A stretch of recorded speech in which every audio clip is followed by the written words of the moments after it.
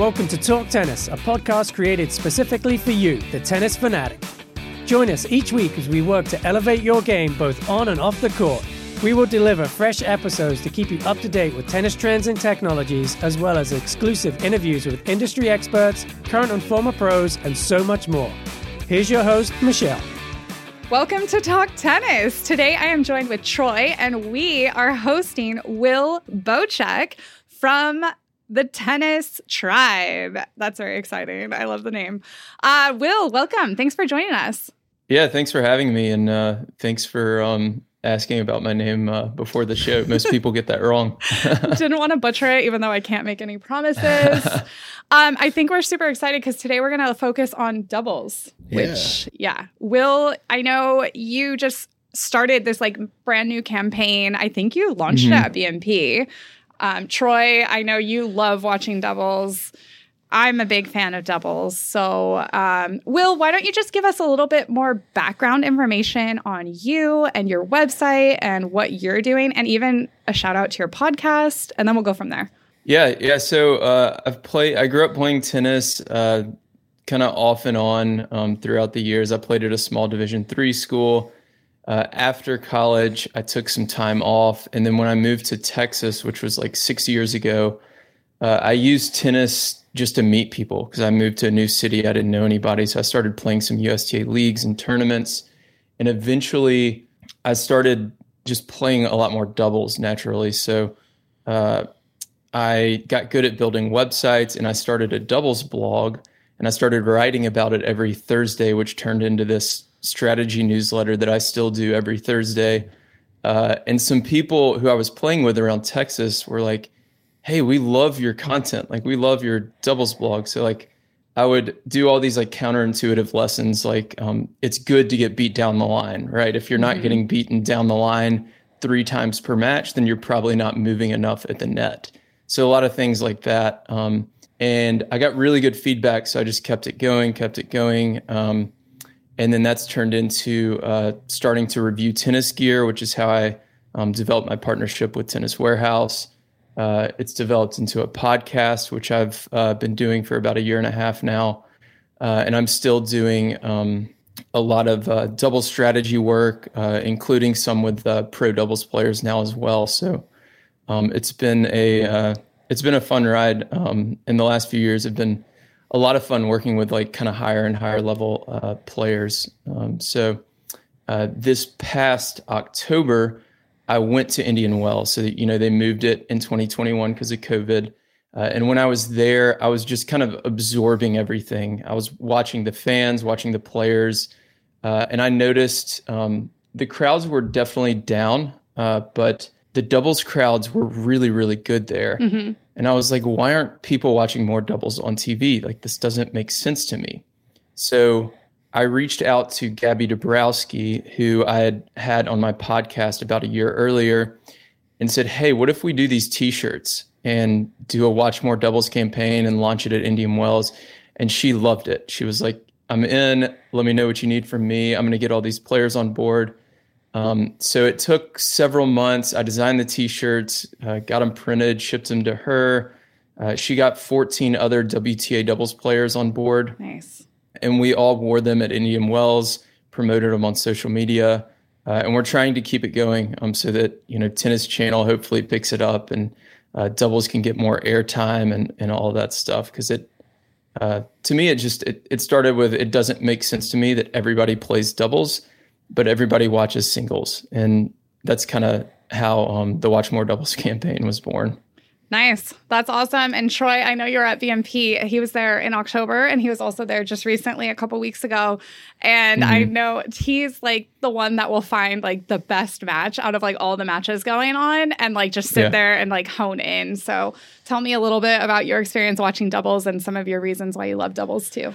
Yeah, I usually, when I have a chance, don't get a whole lot of time to watch, mini matches while we're working there. But like if I have a lunch break or some time where I can just go watch tennis, it's kind of funny because I'll tell, people that are like going to Indian Wells with us for the first time, I might get offered, tickets to go to Stadium One and watch.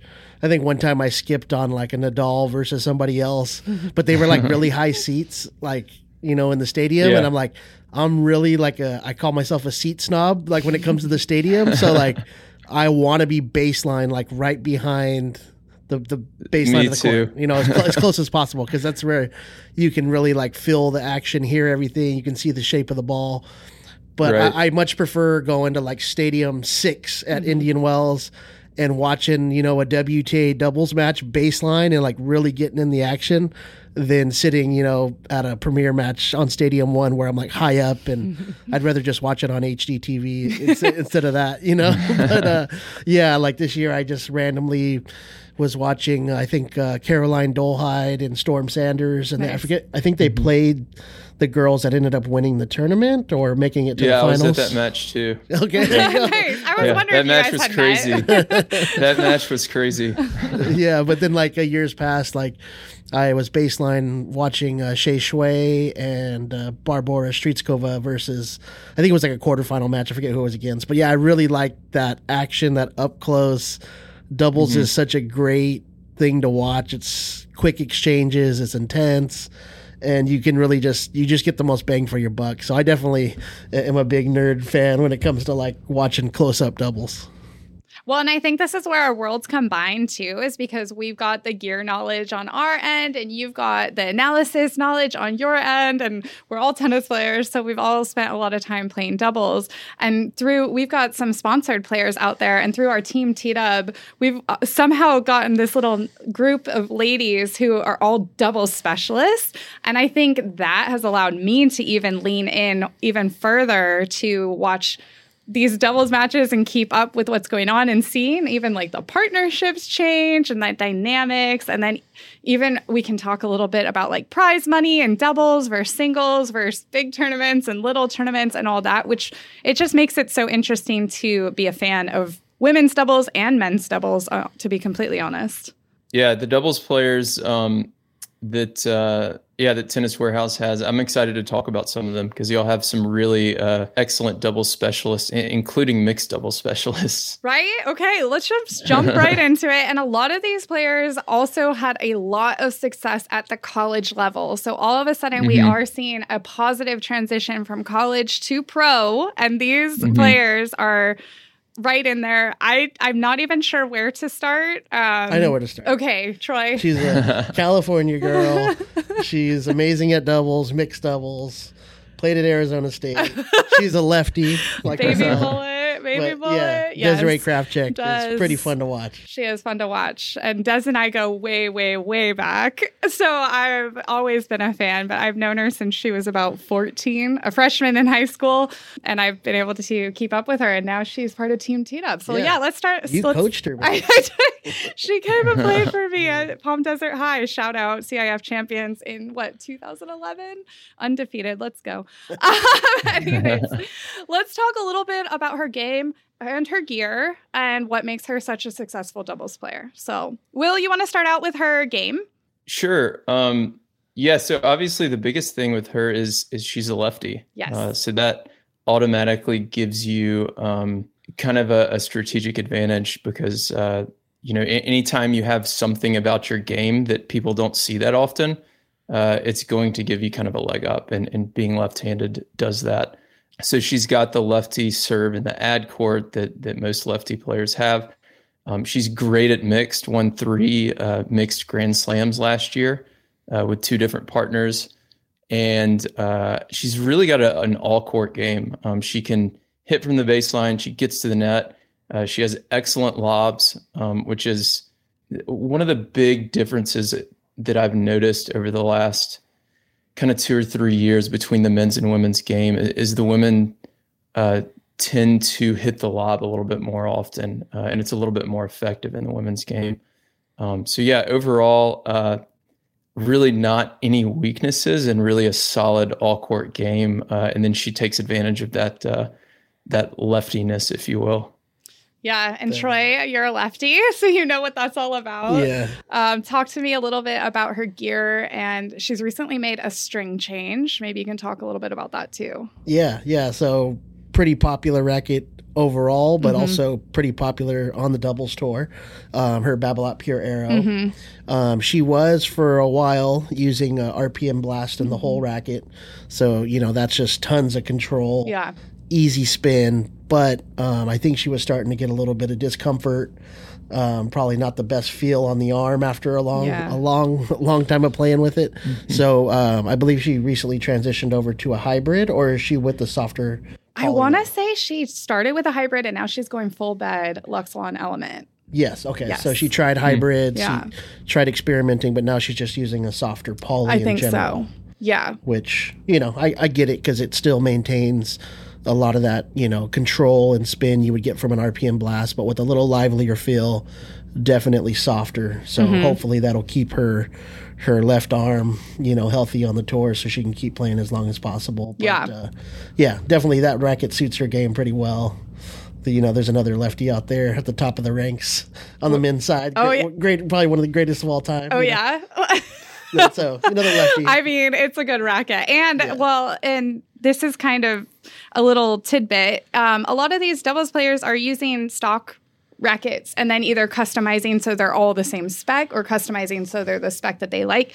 But literally most of these players are using rackets that you can buy at Tennis Warehouse. They're not some secret sauce behind it or anything. So it's nice to know that someone watching Des can be like, ooh, I want to try that racket. It might work out for me. Yeah, because there's a lot of... I can play like Des. Right? For sure. There's a lot of pro stock out there for the, top men's singles players, and we talk about it all the time.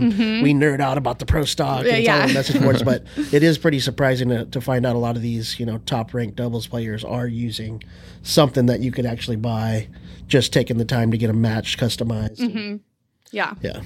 And Des also has a great personality. She's very social. I've noticed, I know even from at a young age, she always wanted to be in a team environment. And I think that really adds to her success on the doubles court. She's easy to get along with, but she's also super intense. So definitely helps her be competitive. And it's been fun watching her succeed out there.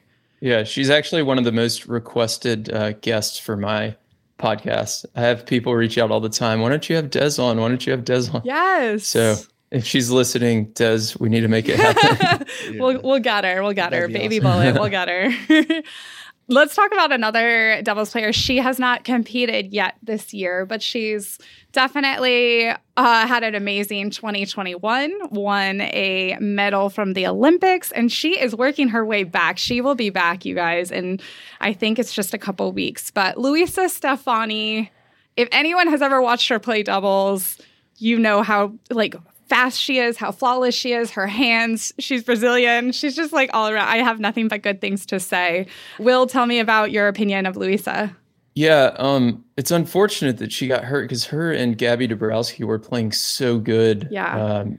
I think, was it in Cincinnati or the U.S. Open when she got hurt? It was U.S. Open. I think it was against U.S. Open? Coco McNally, right? I'm pretty sure. Yeah. Yeah, it was last fall, and they were playing so good. I think they had just won either in Canada or Cincinnati, and they made the finals of the other one. And so she is one of the only players on the WTA tour that I'm aware of that serves and volleys most of the time. I think she does it almost every time. So she's really fun to watch, and has great hands. Obviously loves to get to the net and just applies pressure to the opponent. So you're really, when you're playing against her, you're on defense. And even on the return, she's always looking to get forward. So she has more of an offensive game style. And if you can defend well enough, you can beat her. But it's tough. It's definitely really tough. Yeah. Troy, talk to me about her gear. Yeah, I mean, going hand in hand kind of with her style, serve and volley, get to the net. She has a really smooth game, I'd say, whether it's her net game or even her baseline game is really smooth. Everything about it's really nice. She uses a Radical MP, so the 2021, the current one. And compared to something like a Pure Arrow or what you see a lot on the doubles tour, a little more power. This offers a little more control and feel. So gives her a lot of, probably control, touch when she comes to the net, but, still a decent amount of pop and from the baseline and whatnot. It's got the 16-19 pattern, easy spin. So it's a very versatile racket. I know playtester Chris Edwards, that's one of his favorites out of all the rackets. So it's a really nice one. And then I think she pairs it up with Hyper G. Yes. Yeah. I was going to say, and she strings with one of our favorite strings. Yeah. So good control. Yeah. But still, she enhances feels the spin of that racket, gives her a ton of control. And I think it's a pretty good filling poly. We all really like it. So yeah, I think that setup's pretty nice for the way she's playing. Yeah. And I was going to ask you, Will, too, what do you suggest to someone out there that's listening and maybe they want to improve their doubles and maybe they just want to start watching more pro doubles? What kind of ways can they absorb information and knowledge from watching these players and then turn it into their game? Yeah. So when you're watching the pros, it can be intimidating at first, obviously, because they're just so much better at everything than we are. True. But all of the same principles apply. So when you watch them poaching at the net, taking over the middle of the court, you'll notice most of them if they have a short approach shot, rather than going for the all-out winner, a lot of times they'll hit it deep down the middle of the court to the person on the baseline and just come in behind it. So all of these same principles and these same strategies apply to our level, except we just execute it a lot more slowly. We can't hit the ball as hard. We can't hit with as much spin. We're not as fast. But all the same stuff applies, So we don't want to be trying to hit winners from the baseline. We want to be moving forward or at least setting our partner up at the net. Nice. Earlier, I talked about one of the differences between WTA and ATP is that the lob is a lot more effective. Another big difference is that on the men's side, at least when you get to doubles specialists, they'll typically both get to the net no matter what. Mm-hmm. So they're going to serve and volley, or they're going to return, if not return and volley, return +1, then volley after that. Whereas on the women's side, you see a lot more one-up, one-back. So Krejcikova and Siniakova, the top team in the world, they love when Siniakova's up at the net in the ad court and Krejcikova's back in the deuce court rallying. Shea Suway and Elise Mertens last year were one of the best teams, and Shea would be up at the net, Mertens would be back. So for most club level players, to be honest, the WTA offers a little bit more in terms of learning because they play a little more one-up, one-back, and that's what most people at the club level do. So really focusing on that, I think, would be the best place to start. Nice. We can talk about those number one ladies that you were just mentioning. I'm not even going to try to butcher their names. But I know. I say it different every time. I say Siniakova, Krejcikova. Right? Yeah. I just look to Troy for all the pronunciation because I always butcher most names. And then he's got it perfectly. I feel like he's studied the WTA pronunciation. Yeah, I'm pretty much the same. I'll say it a couple different ways. I'll hear an announcer say it, and then I'll try and copy that. Then I'll hear an announcer say it the other way. Okay, this is the way to say it. Right. I try. Do you want to talk a little bit about their gear, the number one teams? Yeah. I'm a big fan of Krejcikova. Yeah. That's what I'm going to say. I mean, I feel like she's one of the most overlooked players. 100%. I mean, number one in doubles. What is she number 3 in singles or top 5 for sure? I think she's been 1 and 2 at one point, but. I love her game. I love her. I mean, her baseline strokes, just long and loopy, nice, clean two-hander. She uses a head extreme, and talking about pro stocks or whatever, I believe it's kind of from the mold of one of the older extremes, which is, if you look at them really closely and you get all into it, it's a little bit more of a rounder head shape versus the current head extreme, which is a little bit more oval. But anyways, she plays extreme, and you're talking about how, in the ideal kind of their team setup with Siniakova, she's kind of on the from the baseline, kind of holding down the ground strokes while Siniakova's up at the net. Picking and Siniakova uses a I believe she's still Wilson. And from what I recall, she was using for the longest time a pro stock of the 6-195 or a 6-1 racket, which is kind of my bread and butter, kind of more classic control and feel. So it just kind of goes to show sometimes you see doubles players or singles players, whatever, using a racket, and you're like, oh, that's the perfect racket for them. In this case, it kind of makes sense, with Krejcikova being more the baseliner, and Siniakova being more the the net player, the feel player. Yeah. Those rackets seem to line up pretty well. Yeah, that makes sense. That's cool. I was going to talk about another player who I feel like she's kind of transitioned. I think she was really trying to make it in singles, and now she's having a lot of success in doubles. And I feel like she's also just like maturing, and as she matures, she's just improving all around. But Asia Mohammed, she had such a great start to the year, and she's continuing to show that she can be a versatile doubles player, play with different partners. So talk to me a little bit about what you think about Asia and how her game's kind of like improving and developing, and then we'll talk about her gear. Yeah, so she actually, I had her on my podcast last fall during World Team Tennis, and I think she won like 2 or 3 singles challengers earlier this year down in Australia. And she was on like a 24 match win streak or something at some point until the Indian Wells doubles final. So her game translates really well to doubles because part of it is just because she's pretty tall and has a big reach. So when she's in the net, it's just tough to get the ball by her. I was talking about the lob earlier. She has some of I think probably the best overheads on the WTA tour. Her overheads are awesome. So she's really, really tough to lob. And I actually did a few scouting reports for her and Ina Shibahara at Indian Wells. So I worked with them a little bit, and they're both really smart players. And Asia, similar to Luisa Stefani, she likes to get to the net as well. So she, not as much as Luisa, but she will serve and volley some. And if she doesn't do that, she'll serve, maybe hit a few ground strokes and look to mix it up, either lob down the line or hit something kind of high and loopy and then come in behind it. So yeah, she's got a great kind of all around game. Her size makes her really tough at the net. We'll see how the singles goes the rest of the year. I know she definitely wants to try that just for prize money reasons, but at some point, maybe she does transition to focus on doubles.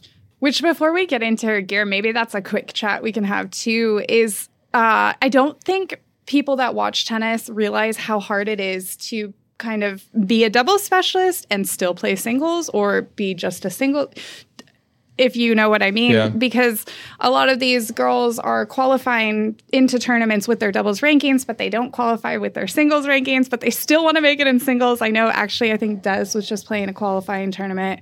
I know before Luisa got hurt, she really wanted to play more singles. Asia, a bunch of these. Was Quinn kind of doing that for a while? Yeah. Like singles and doubles. Yeah. And then it's almost like the rankings almost like seem to dictate, and we would have to ask them how it works on their end. But any insight on your end, Will, on like how that works?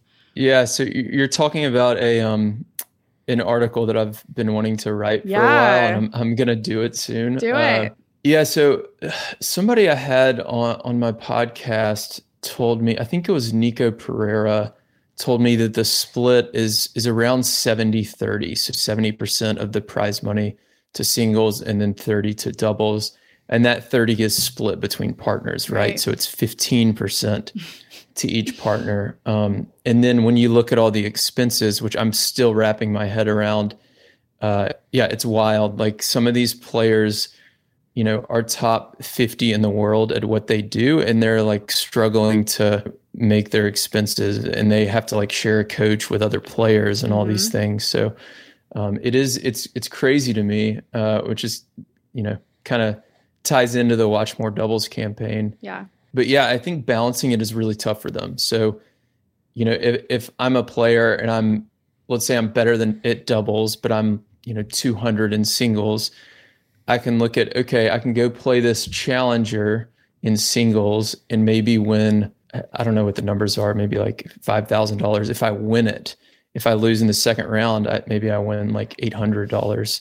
I'm making these numbers up. I don't know what they are exactly, but I can do that, or I can enter, this 500 event or 1,000 event and play doubles, and I actually have a shot to win the thing. But who knows? Like, it's still tough. So maybe I lose first round in that. So how do you balance that? Right. And you can't play both because they're at different locations.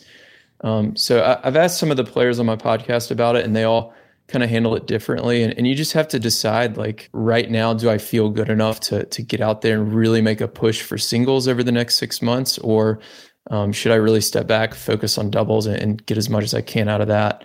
And there's no right answer. It's different for everybody.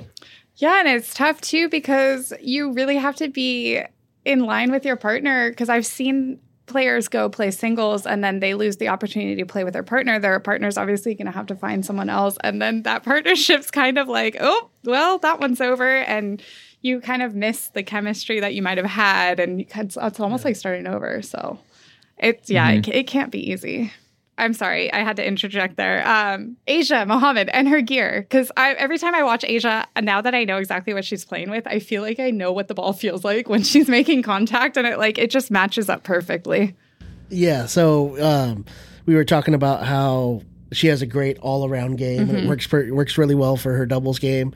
I would say when, we get questions about rackets just in general, and a customer says, hey, what's a great all-around racket? I'd say this one, the one that she uses, is probably like in the top 3 of our list. But it's the E-Zone 100. Yes. Yeah. So definitely. It's just a really popular racket. Yeah. Great feeling racket. Playtester Brittany, that's been her favorite racket for like the past 4 generations or something. But it just does everything really well. It kind of has that pure drive type of power, easy maneuverability, but it has really good feel, good dampening, comfort on the arm. So it just does everything pretty well. And we really like the current update of the 100. Yeah. Some playtesters even more than the 98. So it's a nice racket. Yeah, for sure.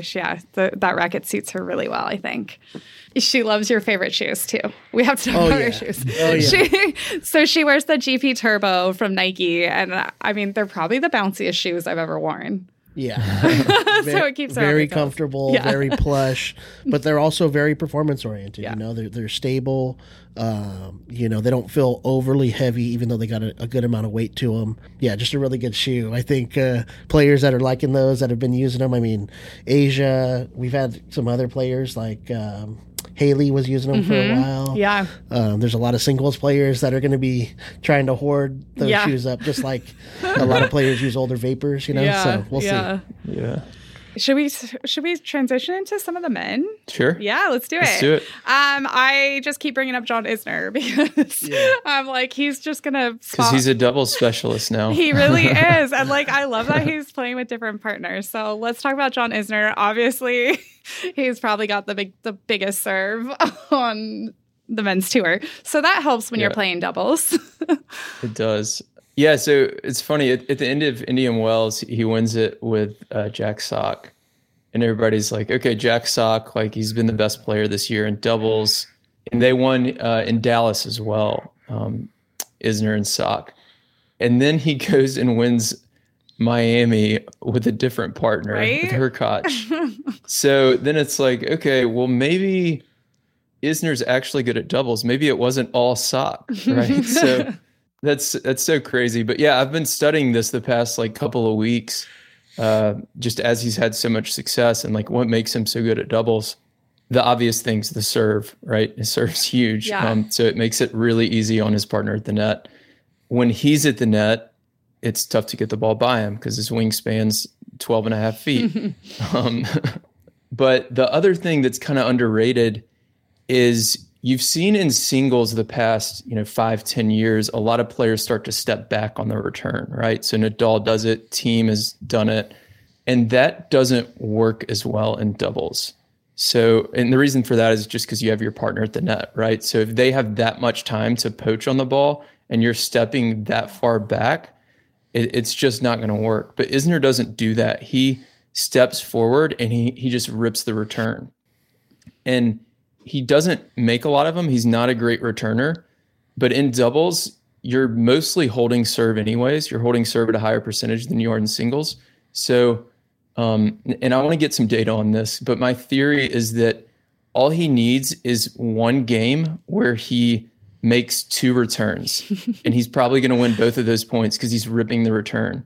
And then they got the break, and then they're not breaking Isner, so the set's over. Right. So that's my theory on John Isner so far. It may change later. That the analogy that I just got in my head was like, so I'm a big football fan, and like if you have a really good offense, you know you're going to be putting up points, so you're holding serve. You know your offense is doing that.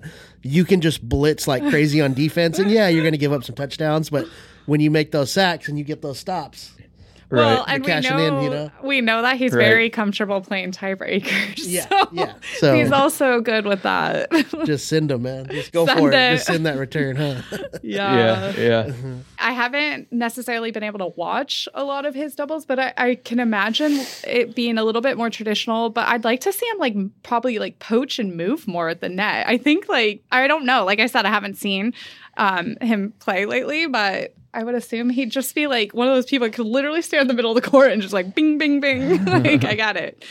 Yeah. He doesn't have to poach a whole lot because he can, even if he takes like half a step to the left, he's covering so much court that like the window, the margin for error on the return is just so much smaller than it is against a player who's even like 6'4", which is still pretty tall. Right. Wow.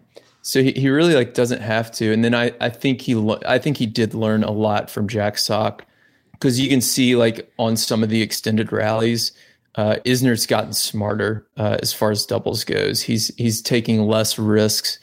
He's getting to the net more. He's playing the ball kind of through the middle of the court a little bit more. So I do think he learned a lot from Jack as well. Nice. Troy, what's he playing with out there?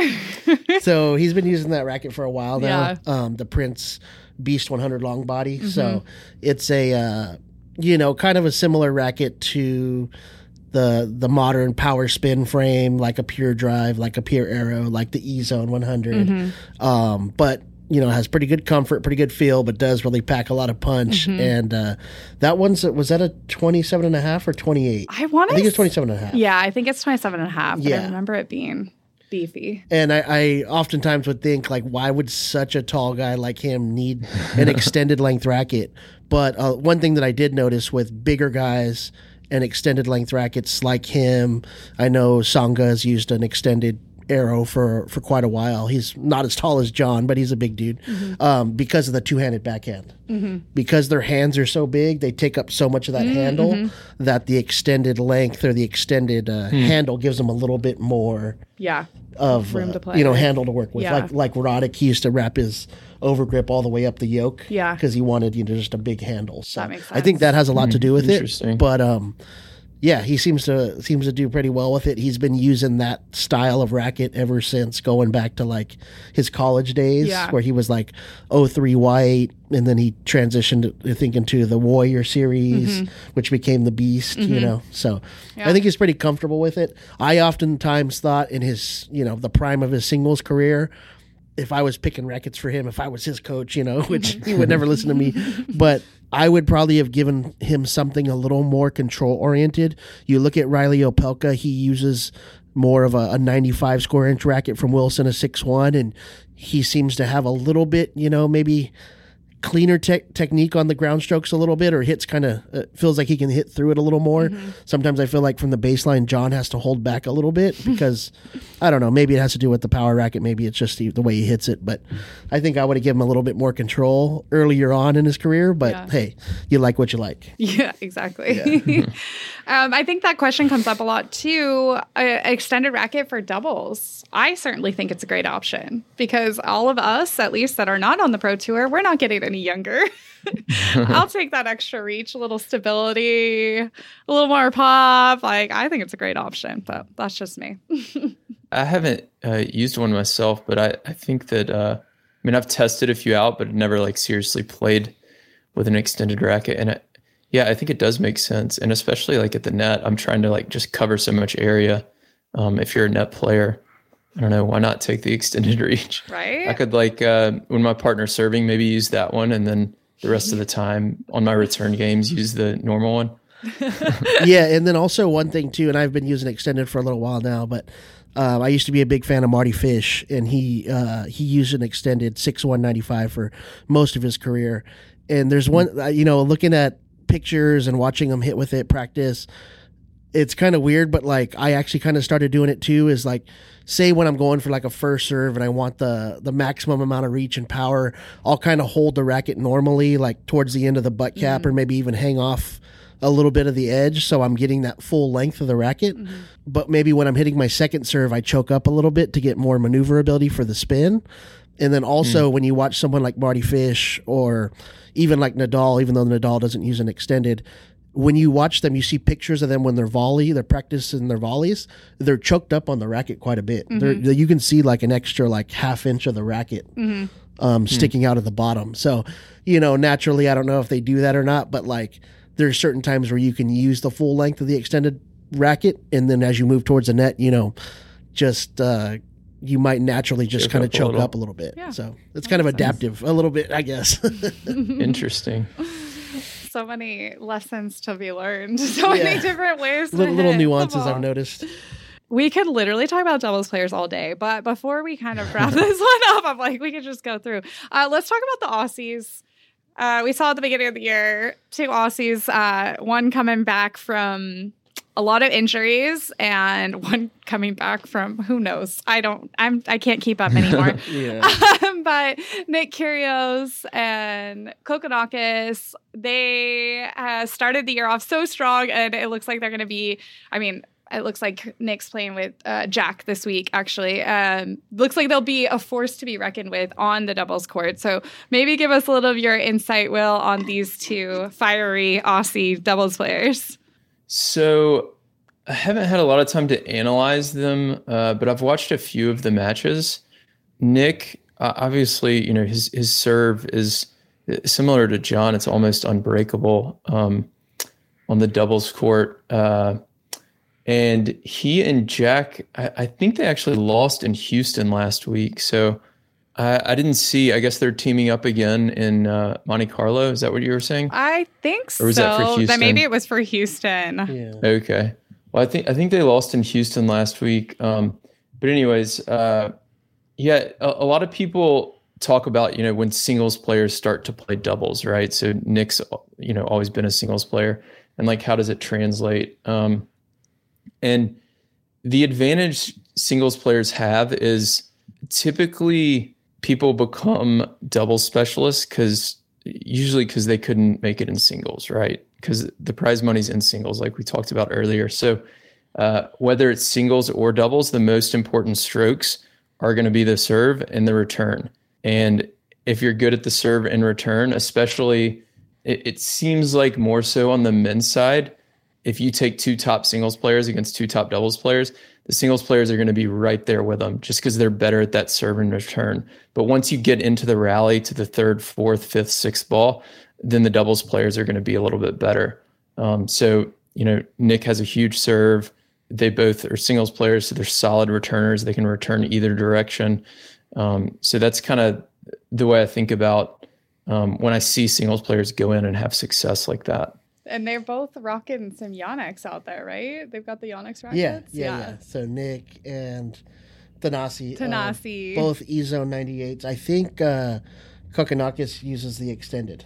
Yes, I think you're right. And Nick's always been standard length. Yeah. But that's a great frame as sort of in between the all-out power of like a pure drive. It kind of has a little bit of that in it, but the 98 head size kind of dials in the control aspect. So it's kind of like, that perfect middle ground between your traditional, like, classic player's racket, like a Prestige or whatnot, and full-on all-out power like a pure drive. So I think that's why it's been pretty popular with a lot of pros, whether singles, doubles, Kyrgios, Naomi, Yeah, makes sense.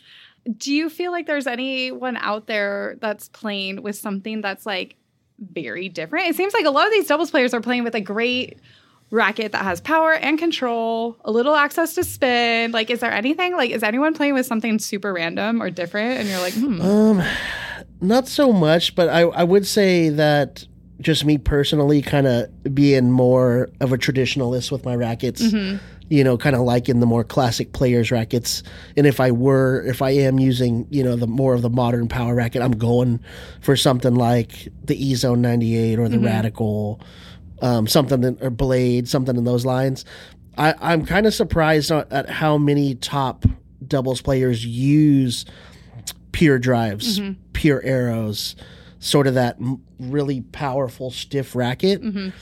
And, for a while I was just like, oh, why would they're really good at touch and feel in doubles. Yeah. You really need to hit your targets. And I don't know, maybe you can elaborate more on what your thoughts are of it too. But I think a lot of them have been playing doubles for so long. The touch and feel so ingrained in their strokes and themselves that they like that really easy power. And sometimes a lot of them use really low tensions because they want that quick power, especially on the volleys, just in and out, put away power. And on the serves, they're not so much reliant on, at least the traditional doubles players, not so much reliant on that all out baseline game. Yeah, that makes sense. So I don't know, maybe you can touch your thoughts on why they would crave, power rackets. Well, it's something I've thought a lot about. And I guess one of the problems for me is I don't know if they're using the stock version or not. Yeah. Y'all know that, but I don't research it and I don't know it. So Rajiv Ram I think has the pure arrow, but I don't know if it's the stock pure arrow or not. Yeah. And then I was watching Wesley Kulhoff and Neil Skupski, who have had a really good year this year, and they both use some version of the Prestige, it looks like. Yeah. And then Bruno Suarez is using, it looks like, the Pro Staff. Yeah. So you've got the Prestige and Pro Staff that I would think be more traditional, like you're saying, for doubles. I love volleying with those rackets. So that's what I would think if I was a pro doubles player I would want. But when I volley with the pure arrow, I feel like I lose all control. But I play once or twice a week, not 7 days a week. So I don't know. Yeah. Those are definitely some examples of the ones using the traditional frames. But I was thinking guys like Rajiv Ram, who else? The Bryans forever have used pure drive type of rackets, whether they were the Wilson versions, like the N Pro, to pure drive, to now blackout Solinco rackets, or Bethany Maddox. That's how I was going to talk about that. Yeah, she's switched between Babolat rackets, but the one that we tested was the pure arrow, and she strung it with the natural gut hybrid at really low tension, and it was from the baseline, it was man, how do you control this? But on the volleys, it was just deadly power, the ball just shoots off, and it's yeah, I could kind of see that mid-range game, kind of mid-court to closing out the net. That easy power is great. From the baseline, maybe a little harder to control, but the world-class doubles players a lot of them are just trying to crash the net, or trying to get in as soon as possible. Yeah. So maybe that's kind of why they want that easy power.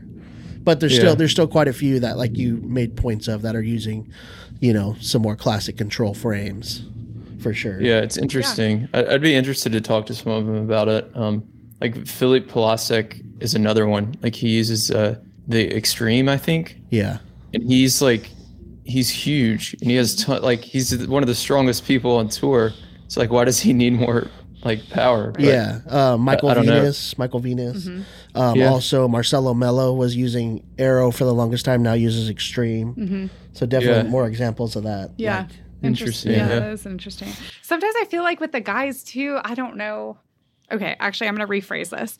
So I think a lot of the players on the women's side who actually have come up through college are using similar rackets to what they had used in college. And as someone that you play with your college racket and you're oh my gosh, this is I need this. I need this for the rest of my life. And we've even seen Juju. She said she played with a pure drive in college. That's what she plays with now. And I wonder if that's part of it. And on the men's side, they can be a little more gearhead, geeked out. Also depends on where you're coming from. I feel a lot of these doubles players, everyone in Europe kind of grows up with head rackets, Prestige, those ones. And some of them are a little older, not going to lie. Some on the men's tour are aging out there. So that's where I'm coming with perspective. I don't know. I might be full of it, though. Yeah, that's a good theory. I think that makes sense. Yeah. Well, to wrap this one up, who is on your list of players that we should be watching? Who should we take note of? If someone listening's never even taken the time to watch a pro doubles match, who is someone that they should definitely put on their list and make a point of watching this year? So the team I just mentioned, Kulhoff and Skupski have had a good year. I think they just lost first round in Monte Carlo, unfortunately. But other than that, they've had a really good year.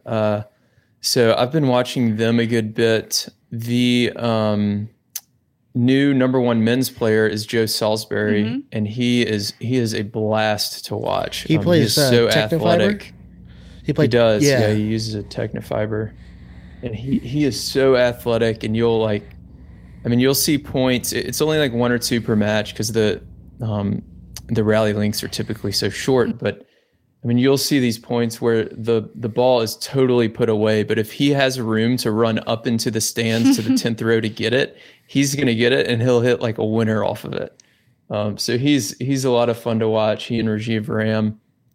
And then on the women's side, Makoko is great. Yeah. They've been great for doubles. I really hope that Coco keeps playing. I think she just cracked the top 10 in doubles, which is awesome. So, a lot of people have wondered the past few years, where does doubles go after the Bryan brothers? Makoko is definitely a good American duo that can kind of keep doubles afloat. And at Indian Wells, you couldn't get a seat for any of their matches. So they're a lot of fun to watch. Krejcikova and Siniakova are the best. Siniakova, I think, is the best doubles player in the world. She is watching her move at the net you can learn a lot watching her move at the net. She's constantly reading the opponents, figuring out when to poach. She'll poach on one, she'll fake on the next one, and just kind of causing controlled chaos up there. So yeah, those are some of the players that I like to watch, and then I'd encourage any club level players to watch. But there's a ton. It's all a lot of fun. That's awesome. And I know everyone's excited. Like, tennis is back full swing for 2022. So we have a lot of tennis to watch, and it's still early in the year. There's going to be the whole US Open series. So if you are in the United States and you live close to any of these tournaments, I was just telling Troy today, I'm like, next year we're going to Monte Carlo. Like let's just get tickets and go. Because just like seeing it on TV and I missed out on BMP this year, so I'm a little sad, and I really need to get out there or somewhere. Get your tennis fix. Yeah. Actually, I'm going to ask Troy a question and Will the same question, but in different regards. So, Troy, for anyone out there listening, what's a way that someone can just up their gear and maybe make it better for them for their doubles game? That's a good question. There's a couple things, one, since I play with one, and me and Booney testers are always talking about them. If you haven't demoed before ever an extended length racket, maybe give it a try. Probably my favorites on the market right now are the Yonex. Yeah. Both the 98s, the E-Zone and the V-Core are really fun. Pure Drive Plus is really fun. Aero Plus. So if you use one of those rackets already, or if you haven't tried an extended, just give it a shot, and maybe just demo one, see how it works for your game, see if you can maybe adapt it on your serve and choke up at the net, kind of like what I was talking about. So I think that's one thing. And then also that I've always talked about on a lot of different podcasts, being sort of a racket nerd, but maybe try customizing your racket, especially for doubles players that are, at least a lot of the pros and, recreational players were trying to get to the net and hit more volleys or hit those half court shots where you really need the racket to be stable because you're not taking a full swing. Maybe we have a lot of information on our website that you can look up in videos on how to customize, but maybe put a couple grams of lead tape at the 3 and 9 o'clock on your racket and just see how that really affects the stabilizing of the racket and how it really can make your volleys feel more solid. Yeah. If that's too head heavy, you can always add weight to the handle, but a little bit of customization, I think, can go a long way, especially for those that are really hitting a lot of volleys. So nice. Easy. And Will, what's an easy tip that someone listening can take onto the doubles court this week? Yeah. So I want to get to that, but also what he just said about the stabilization, I think is huge. One thing that people ask me a lot is and I just did a podcast episode on this, how do you transition from 3.5 to 4.0, from 4.0 to 4.5? How do I improve? And as the game gets faster, especially, 3.5 all the way up to 4.5 and 5.0, you need a more stable racket, especially if you're getting to the net on those volleys. So his tips there to help create a more stable racket, if you're starting to play a faster paced game, I think can go a long way, because I'm testing rackets all the time as well. And when I'm playing with the MPs that are a little bit lighter, I can't volley. Like I feel like I have no control.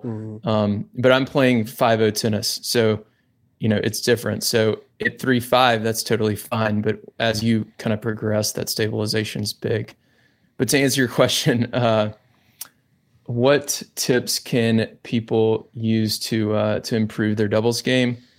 It depends on which area you're struggling with. I can go on and on about this. I have a whole website on it, right?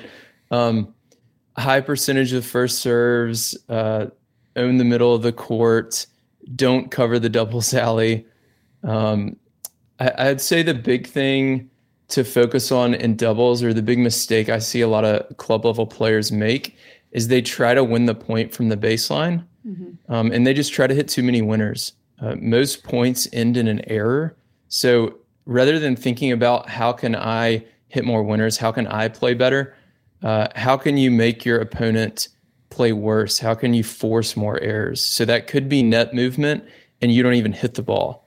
It could be trying to set your partner up at the net so that they can hit an easy volley at the opponent's feet. So think about how to attack the opponent's weaknesses more than hitting more winners for yourself. Nice. I love that. That's a good point. Well, tell our listeners how they can catch up with even more doubles drills on your website and where they can listen to your podcast. Yeah. So the website is thetennistribe.com. And the podcast is called the Doubles Only Tennis Podcast. So I do episodes every 2 weeks when I'm disciplined about it. I'm trying to start doing one every week. And then I also have a newsletter. So every Thursday I do a new strategy lesson. So people can sign up for that on the website as well. And then the Watch More Doubles t-shirts are for sale there as well. Awesome. All the proceeds for that go towards supporting pro doubles players.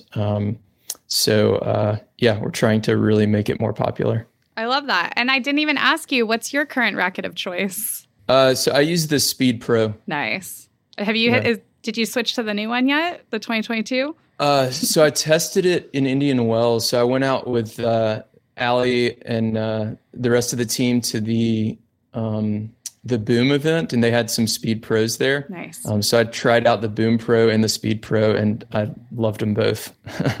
Yep, you're right in line with us. We love both those rackets, and I know Troy's been using the Boom Pro a lot, Booney's been using the Boom Pro a lot, and then Chris Edwards just switched to the Speed Pro, so you're in good company. Yeah, a lot of people like those new speeds, and like I was talking about earlier, it's a really great kind of middle of the road as far as like not too much power, but not so hard to use like a classic player frame. Yeah, nice right. Frames. Yeah, good balance. Awesome. Well, I feel like we could definitely do more collaborations. I'm envisioning like Troy like giving you a racket setup and then you going to test it on a doubles match and then like we come back and discuss. But something like that would be super fun. But we appreciate you taking the time and joining us on Talk Tennis and talking all about doubles. And we'll have to do a part 2 coming up, or maybe after the French Open and Wimbledon, and kind of check back in with the Watch More Doubles campaign and everything in pro doubles and relate it back to all of our listeners playing out there. So thanks for joining us and happy hitting. Absolutely. Thanks a lot for having me. It was a lot of fun. Thanks so much for listening. Make sure to rate and review this podcast wherever you download your episodes. And be sure to visit our websites for all of the tennis deals at tenniswarehouse.com, tenniswarehouseeurope.com, and tennisonly.com.au. Hope you enjoyed this episode, and until next time, happy hitting.